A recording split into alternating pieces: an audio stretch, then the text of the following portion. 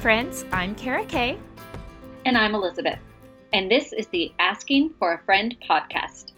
Each week, we are navigating challenging questions you have about yourself, the church, and the world. But don't worry, we know you're only asking for a friend. Today, we are talking about adoption and answering the tough question, is adoption helpful or hurtful? So join us as we break free from the status quo and engage in conversations that matter.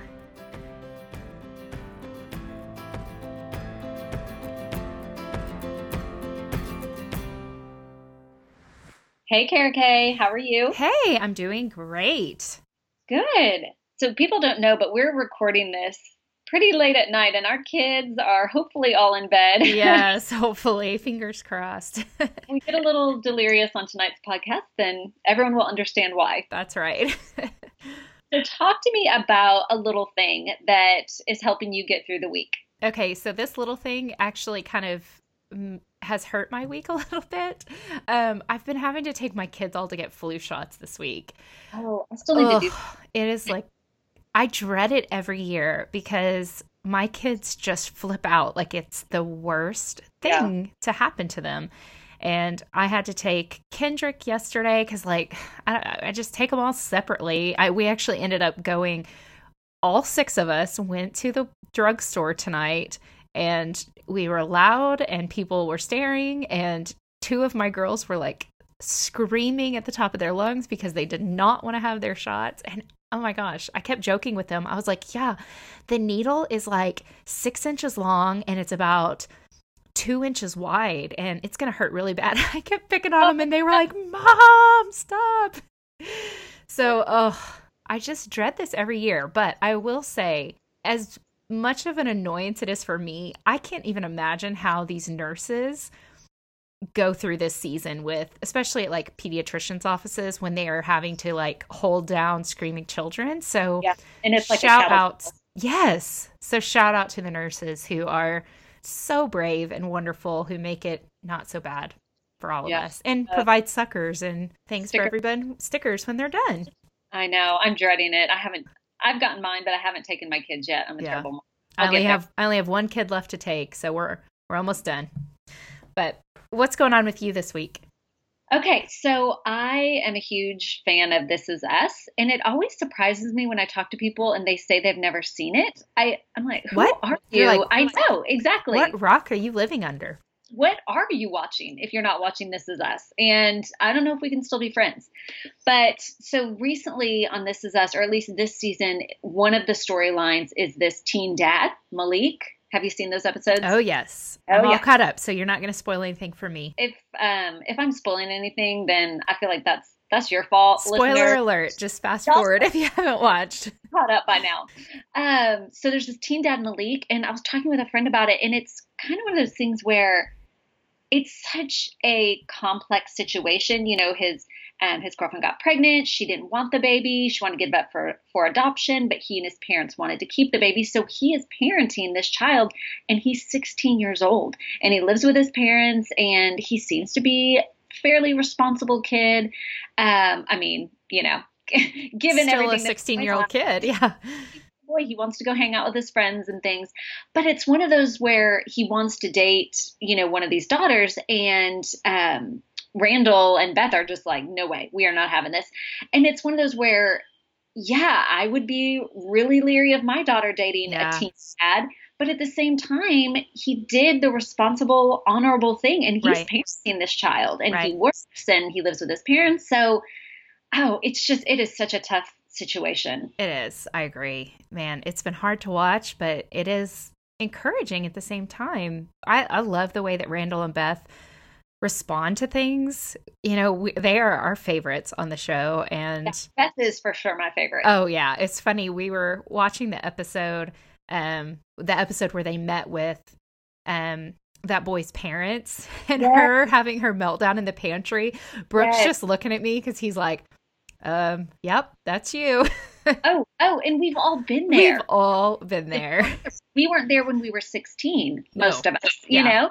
So, that was a very cringeworthy scene, as was the episode before where he told Randall that he had a child. Yes, and he didn't know.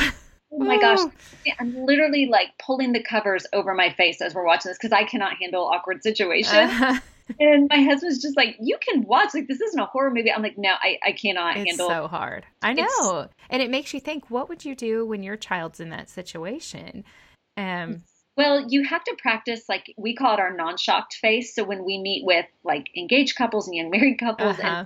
sort of like divulge all of their deepest, darkest secrets, and we sit there and we just pretend like Oh, it's that's no, yeah, this is totally normal. normal. Yeah, We've heard it all before. right. Yeah, I think you just have to have that poker face. Yeah, I'm not a very good poker face person. So my husband always says I wear my emotions on my face. And so I have to work hard at that. Yeah, that's okay. I love So, it. all right. Well, let's go ahead and dive into this week's conversation after we hear a word from our sponsor. Do you feel exhausted, constantly rushing around, overwhelmed on a daily basis? Our friend Manda Carpenter wrote a 30-day devotional for women just like you. Whether you're in a season of being bored or insanely busy, Manda's devotional, called Space, takes you on a journey of living like Jesus did, fighting for your space and using it well. It's full of relatable stories and practical applications to help you transform your schedule and your quiet time. Listen, friends, I have admired Manda for a long time. Her devotional Space, it's not just a book, it's a way of life. And this girl lives out the message of space as she consistently and genuinely invites women to create sustainable rhythms of work, play, and rest. Space is available on Amazon for just $12.99, so grab a copy for yourself and another to give your sister, your mom, your best friend, or even your child's teacher. And make 2020 the year for creating more space in your life.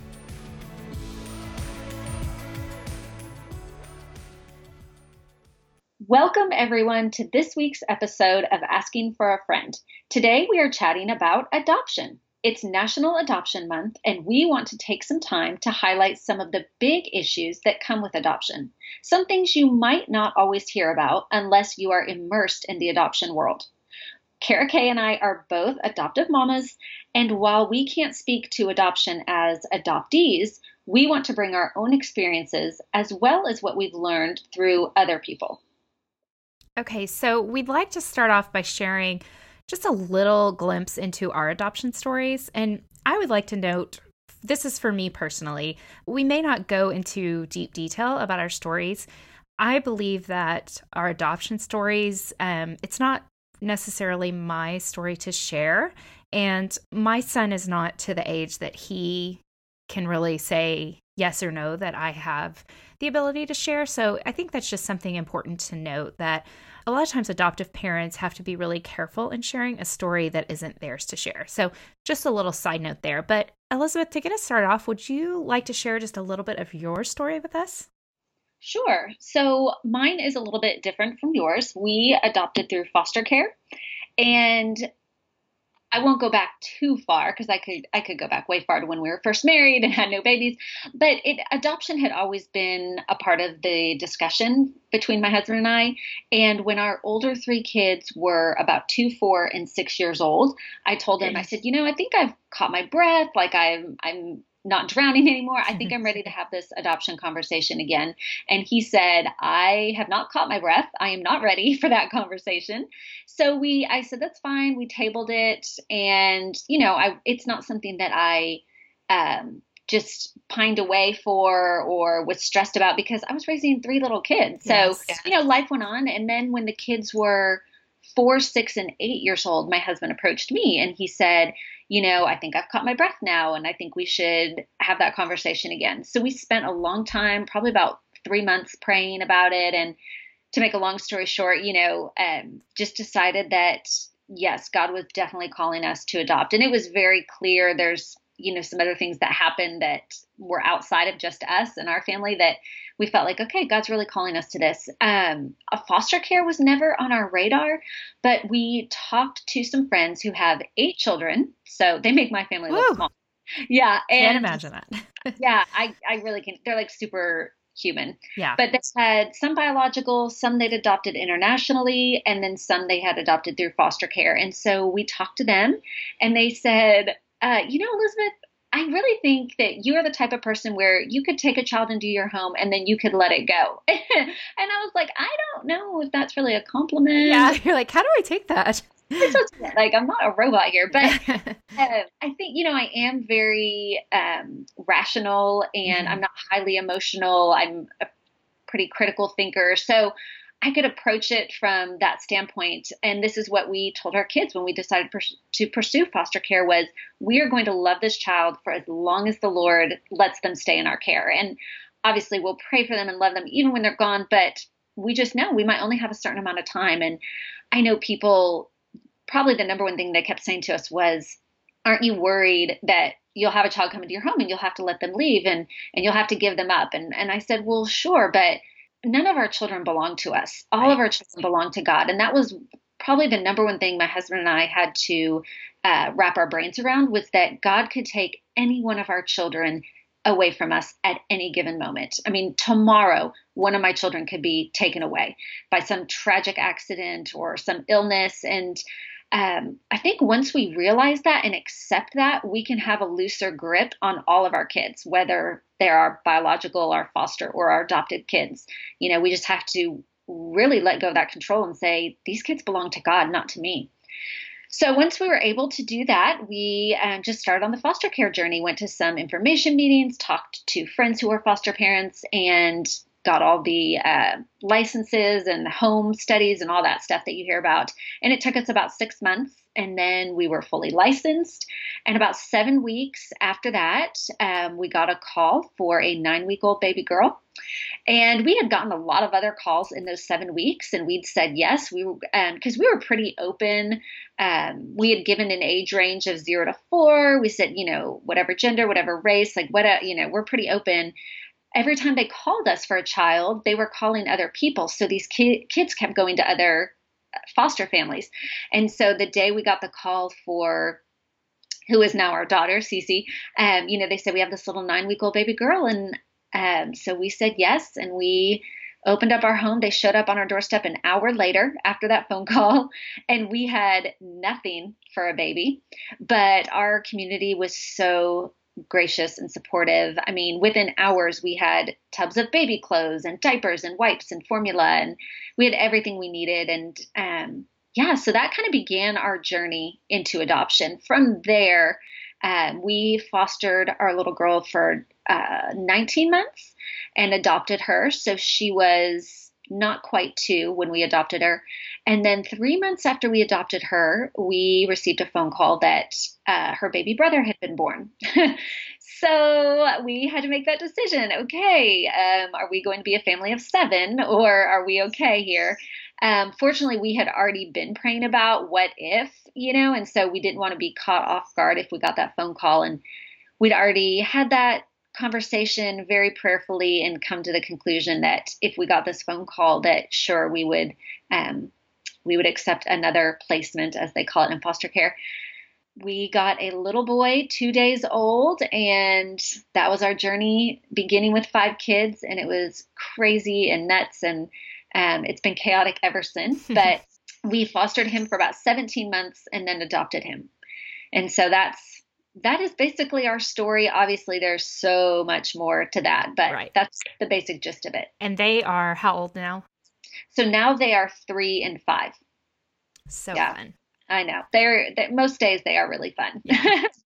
So, okay, I want to hear all about your story. Okay, so our story, it was a long journey for us as well. Adoption was always something that had been on my heart. And I mean, before I was ever married, and it was just something that I was always really interested in. And I think it goes back to, and I never really nailed this down, but I think when I was growing up, my youth pastor then had adopted 2 kids from China. And so it was kind of my first experience with adoption, and I was really close with them, and I even babysat their kids when I was in high school and stuff. And now they've adopted 4 from China, and their kids are like 2 of them are in college now, and their kids are all grown up now. But so that was a long time ago. But I think that was what kind of spurred this in me. And Brooke and I had some conversations when we got married, but it was never, he was always kind of afraid of adoption on that side of, for one, we were just really uneducated, but that whole idea of I couldn't have a kid in my home and then be taken away. And I think that's just one of those huge obstacles that I think holds a lot of people back from adoption. And so our story's kind of funny because I had just decided I'm not going to push him on this. We have to be on the same page before we start in that journey. We were at a church leadership conference together. We had a 3-week-old baby at the time. Our oldest now, who's almost 10, she was 3 weeks old, and we had her at this conference with us. She was like sitting next to us in her little baby carrier. And I was in and out of the conference, because 3-week-old baby, she had colic. She was like a nightmare. That's a whole nother story though. But so I was in and out, and there was somebody talking about adoption in one of the main sessions. And I'm out in the lobby, like walking the baby, and Brooke texts me and said, yeah, so I think we're supposed to adopt. Oh my word. And I was like, right now? Because no, I'm not, not ready for that. Yeah.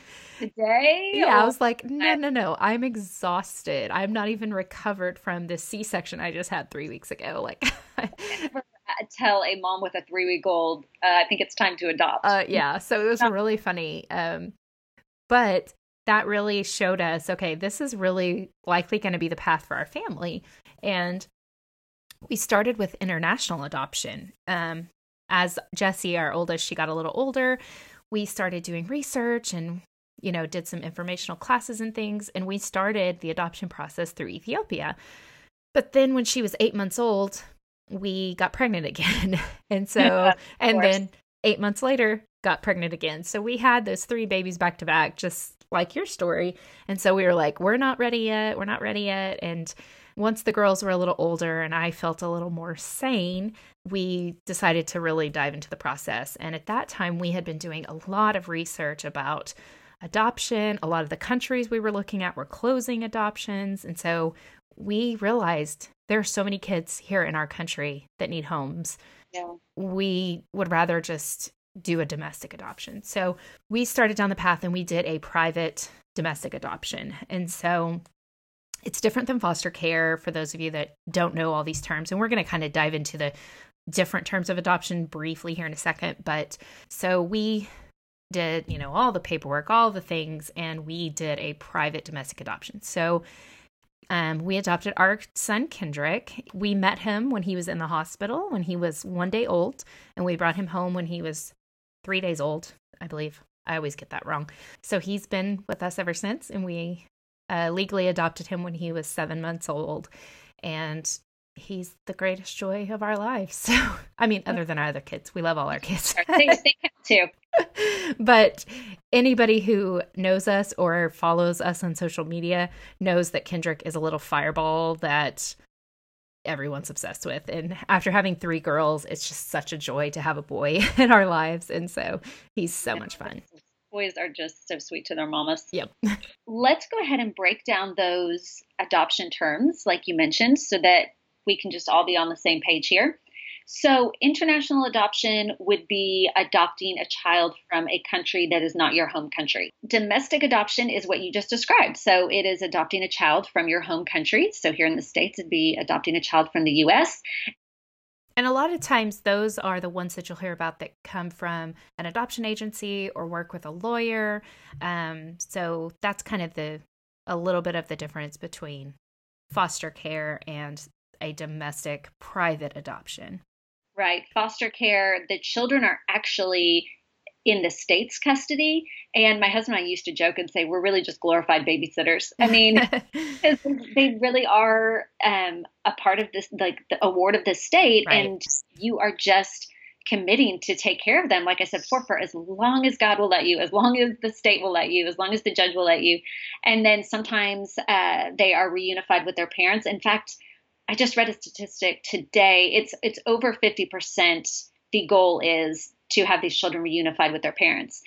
Some are adopted by family members, and then some are adopted by foster parents, the ones that they're placed with, and some are adopted by different foster parents that they weren't placed with. So there's so many different experiences when it comes to foster care. Okay, so let's shift this conversation and talk about this topic of, is adoption hurtful or is it helpful? So adoption, it comes with a lot of pain, trauma, separation, and really misunderstanding, I feel like. So I read this article this month that was written by an adoptee, that when she was asked what she was going to do to celebrate National Adoption Month, which is November, and she said this, I'm going to quote her because this stood out to me so much. She said, "To me, this month feels like a wild party and losing something in the crowd. You try calling for help, asking others to join your search, but the music and the festivities drown out your voice. Your interruption is not only unwanted, it's unacknowledged. This party is not for you." That is so heartbreaking. It is heartbreaking. But it's also very eye-opening. It is. Yeah. I think it's really important for us to, through this, see that when it comes to adoption, we have to listen to the voices of adoptees. Yeah. Because as adoptive moms, which we both are, we can bring one experience, but we can never fully understand what it's like to be adopted unless you are an adoptee. Right. And and we talked about this before the show, but people tend to romanticize adoption. Yes. Don't understand sometimes that it really is a response to something very heartbreaking and tragic that's happened. Yes. And I think we don't want to go there, because then we have to acknowledge pain, and we have to acknowledge sin, and we have to acknowledge cultural issues that we're not comfortable with. And there's just so much that we like to avoid. We want everything to be shiny rainbows and unicorns, and, just focus on this sweet child. And we don't want to focus on anything else. Yeah. And I think also what you said about, if we can look at it from the child's point of view, but also from the biological mom's point of view, and biological dad, but primarily the biological mom is most affected, and just looking at it from her point of view, because it's something that is very tragic for her as well. Even if, like in your case, she chose to place Kendrick with you, that's still very heartbreaking. Absolutely. And she's always going to have to grieve. Yeah. So Nancy Verrier wrote in her book, The Primal Wound, Understanding the Adopted Child, she said this: "When the adoptee is separated from her birth mother, she undergoes extensive trauma. She will not remember this trauma, but it will stay in her subconscious as she lived it." I particularly appreciate this quote, as I'm sure you do, because I don't know, do people say this to you, but people always say, "Well, how old were your kids when they came to you?" And I'll say, 9 weeks and 2 days. And they're like, "Oh, that's good. They were babies. Then they won't have all those issues that other kids have, or they won't have as much baggage." And, it's just, I just smile, and, sometimes I just carry on and move on, or sometimes I try to educate them that, even babies 2 days old are going to come with some trauma. Absolutely. Because they're separated from the woman who carried them for 9 months. Yeah. They're not hearing her voice anymore. They're not feeling the warmth of her anymore. And so it's just this huge separation, even as an infant, that children go through. And like you said, I think people always think that trauma is something that comes with older children when they can understand what's happening, but it's not the case at all. When my daughter that we adopted, when she was very young, she was in occupational therapy, and she was a very quiet toddler, very quiet, and didn't talk until she was like 2.5, and even then it was just very few words.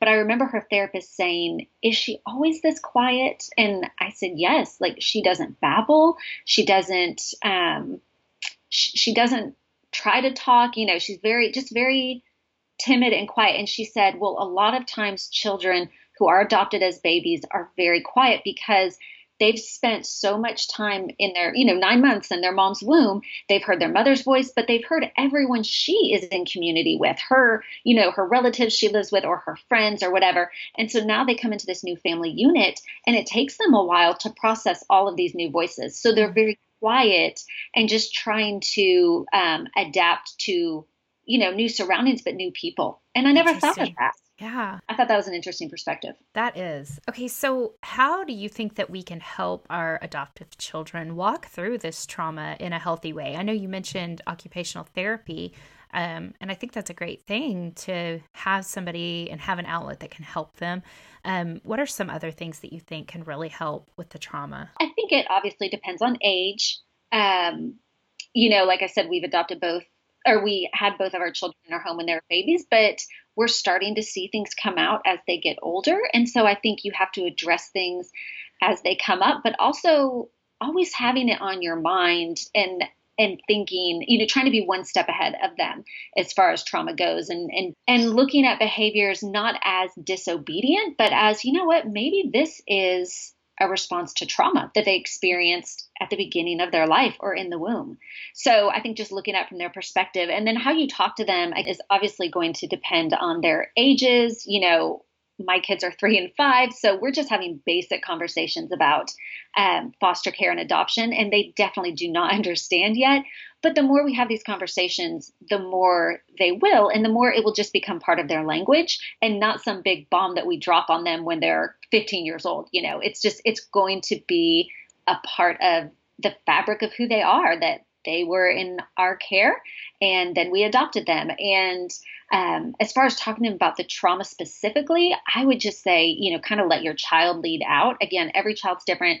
It's going to depend on their age, looking at their behaviors from their point of view and sort of asking yourself, are they being disobedient, or could this be a response to some trauma that happened earlier in their life? Yeah, I think that's really smart what you said about having those open conversations, because and I've seen, now our situations are different where your kids look like the rest of your family. I have seen those situations where it's like, and we've seen that in movies and things. Like I remember that episode of Friends where Monica and Chandler were considering adoption. They went and sat with an adoptive family just to kind of have some conversations and get their perspective. And their son was like 10, and they spilled the beans that, Chandler ruined it and told the kid he was adopted. Yes, I still remember that. And while that was like a funny thing, it was like, this actually happens, that people don't even tell their kids that they're adopted.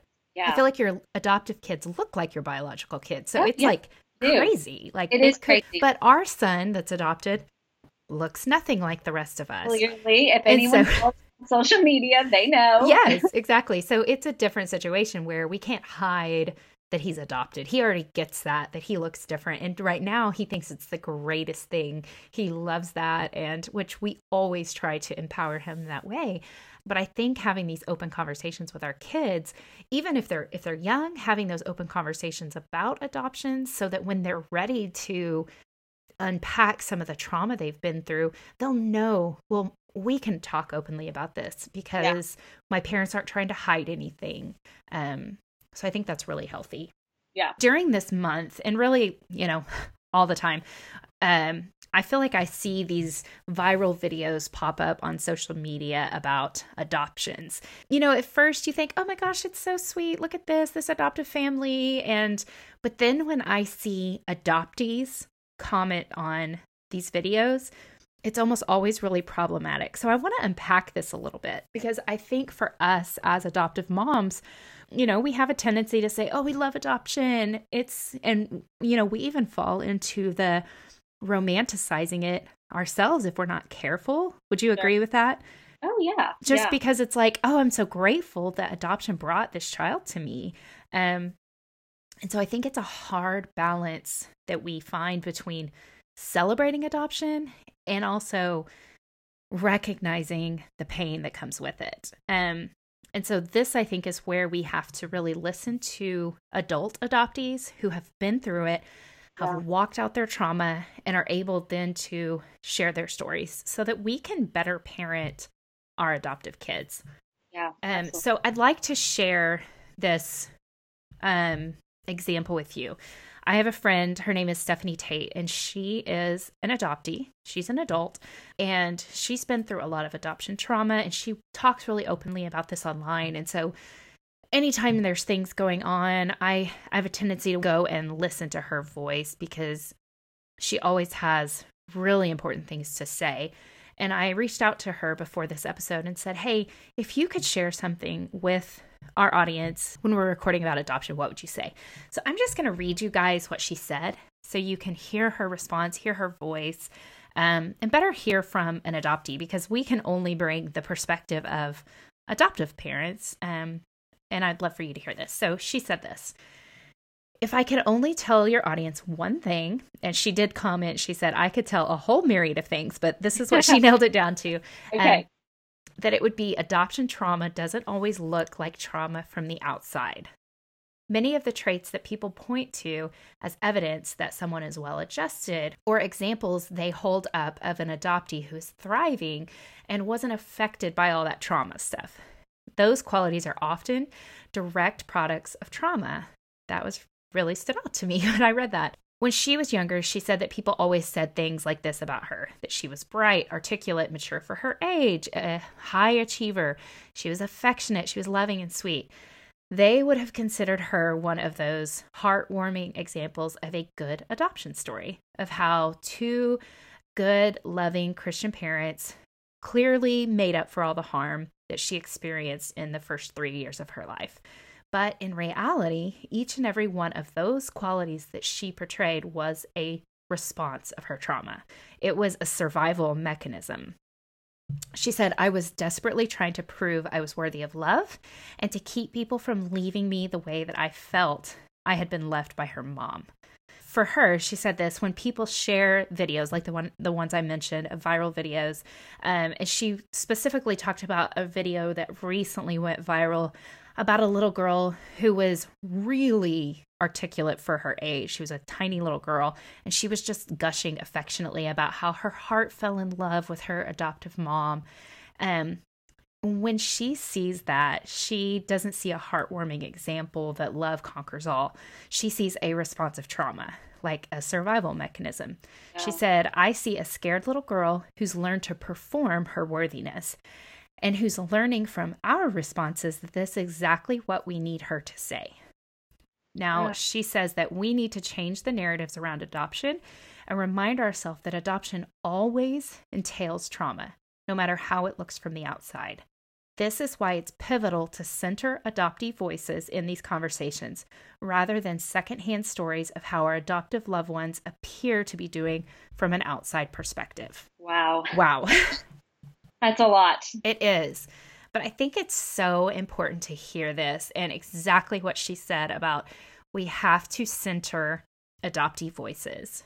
Yeah. Because we put these narratives into our kids, our adoptive kids, our biological kids, that everything's great. And, they hear from other people. This is the thing that I think drives me absolutely crazy when people say, he is so lucky to be in your family. Does that drive you nuts when people say that?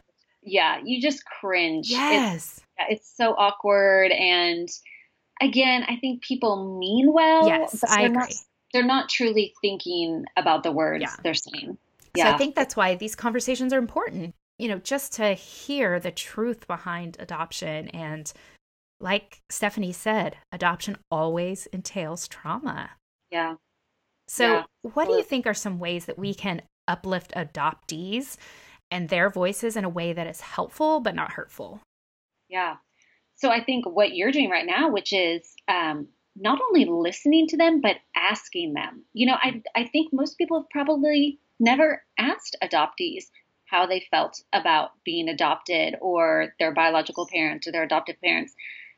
And so not even asking then probably makes that drive to perform even worse. Like there's a certain way I'm supposed to act and I can't deviate from that because then I'll disappoint people or I won't be worthy. And so just asking them to hear their story and then listening. And like you were saying, not trying to get the story that we want to fit our narrative, but really listening to them. And then, something that I took away from that story was, or not even story, those are her words, but, I think she said people saw her parents as, and I'm not saying this verbatim, but people saw her parents as, the great Christian adoptive family that made up for what she lost. Mm-hmm. And we can never make up for what our adoptive children have lost. Right. Never.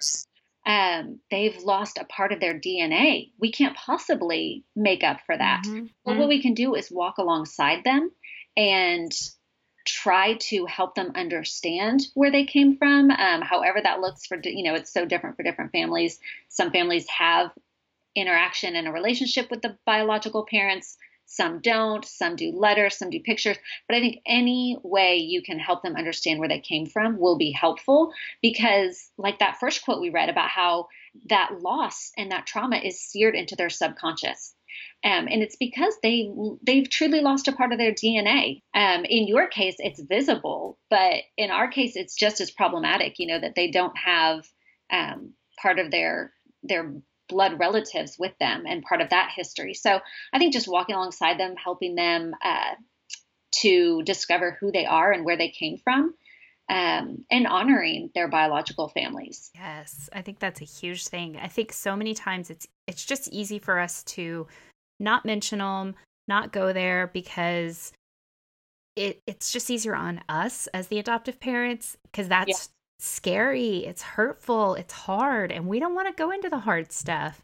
Right. But it's so important for us to talk about them and give them the stories that we know, even if we don't know much. Just give them what we know.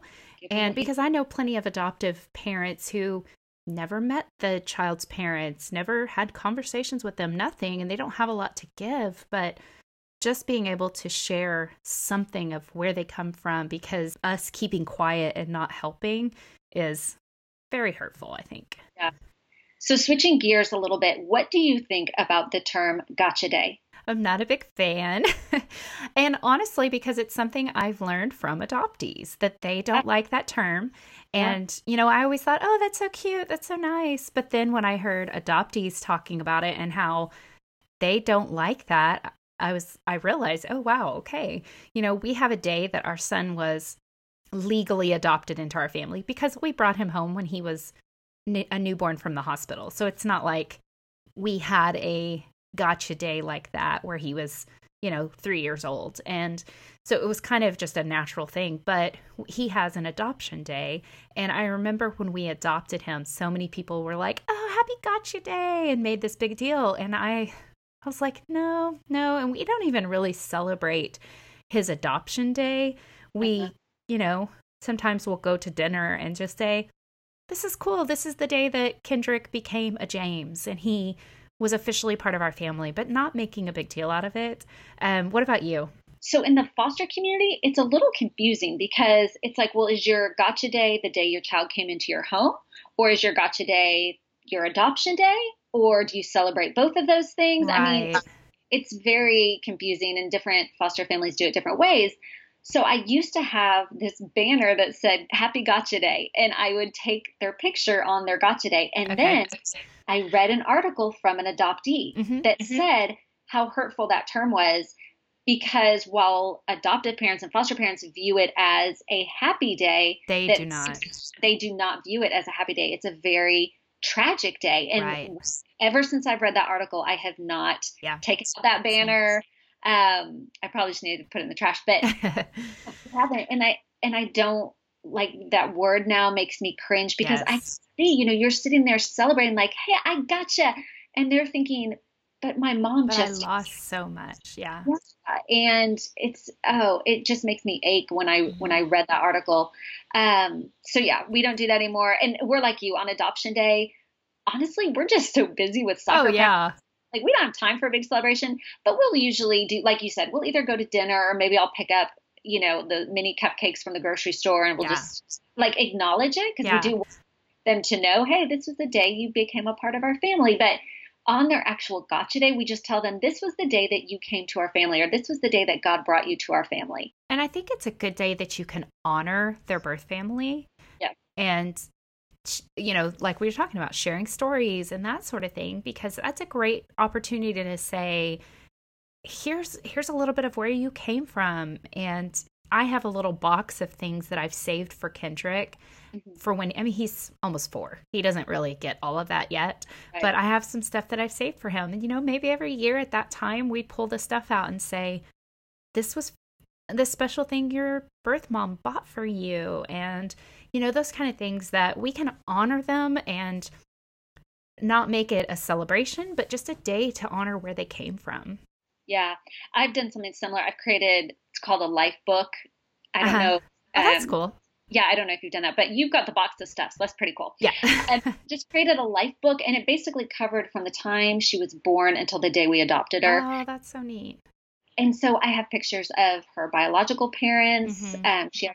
She has some siblings, some half siblings, and so I have pictures of them in there. And we take that book out. She loves it. We take it out I'm sure. more than I would like to, because I'm like, I don't have time for this. Like, please don't tear this up too.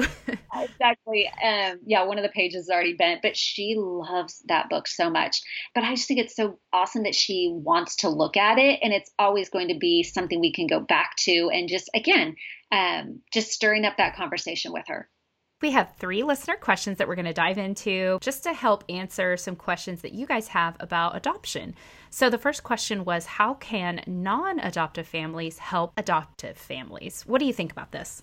I would say treat them just like any other family who has a baby or brings a new family member into their home. What do they need? They need meals. Yeah. They need maybe someone to mow their lawn, someone to go run an errand for them. They need childcare. They need someone to say, hey, I'm going to take your kids this afternoon for a play date.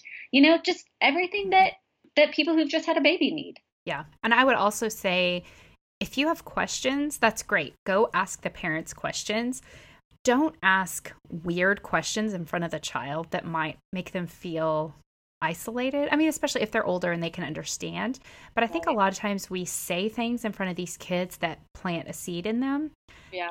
And it makes them struggle even more, might bring some of that trauma to the surface. So if you have questions, talk to the parents in private about that, but just be careful around the adoptive kids of what you say. Because you have no idea what they've gone through. And watch what you say in front of the bio kids. Yes. My kids were a little bit older when we brought in our foster kids, so they understood everything. When people would want to have conversations with me, sometimes I was like, you need to go play in the other room. Right. Okay, so speaking of bio kids, this is a question that I get all the time. How did you explain adoption to your biological kids? How did you guys do that? Well, ours was more explaining foster care. And like I said, we just told them we are going to love this child for as long as God lets us. And then, they knew there was always that chance that our kids could go to their biological parents or to a family member, which was really, that's really common in foster care. Mm-hmm. So they knew that was a possibility. We didn't share a lot of the ups and downs of our journey in foster care. There are a lot of touch and go moments. We didn't share that with them because we didn't want to worry them unnecessarily. Mm-hmm. And, but yeah, when it became, a realization that we were going to adopt, we let them know that. And, we just said adoption means that they're going to live with our family forever and ever. Yeah. What about y'all? Yeah. Because our kids were 3, 5, and 6 when we adopted. And so they walked through this process with us, and we just explained what all of it meant. We had some friends that had adopted. So they were, one of my daughter's best friends was adopted. So they had kind of been around it. And we were just really open and honest with them of what it looks like. And they even went to the hospital with us when Kendrick was born and met his birth family. And so it was great to bring them into the mix of everything. And we just answered all their questions and made it really open for them. Okay, last question. What if you feel the urge to adopt, but it's not time yet? What do you think about that?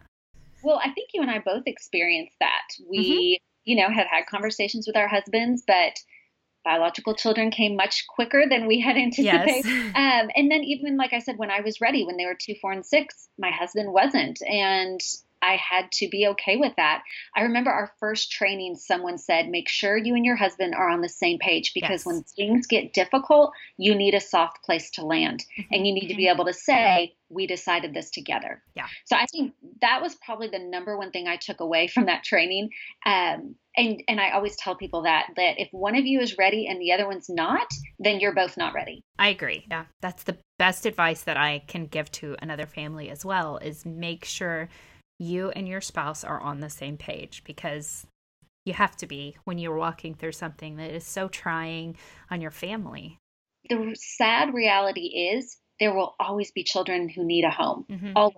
In 2 years, in 5 years, in 10 years, however long it takes for you to get there, there will still be children who need you. Right. Okay, guys, this has been such a challenging but wonderful conversation. So, Elizabeth, thank you so much for sharing so openly your heart and your story today.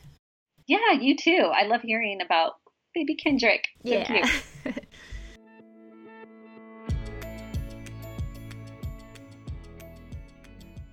Have you ever considered starting your own business, but realized the millions of reasons why it would be too difficult and you've just given up? Or are you a small business owner who just needs a little extra push?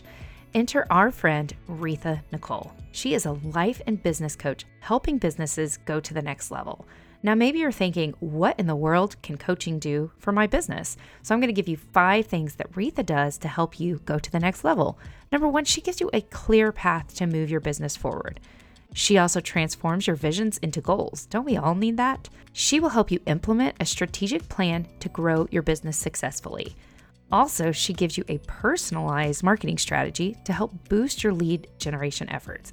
And finally, you will have a dependable accountability partner to help keep you on track with your goals. Now, I don't know, if you're like me and you feel like you're a squirrel running around chasing the next new shiny marketing idea, you probably need someone like Retha Nicole to swoop in and save the day with your business. You can contact Retha Nicole at rethanicole.com today for a free consultation to see if she's a great fit for your business, which I'm pretty sure she will be. So contact her at rethanicole.com to start making your dreams and goals a reality.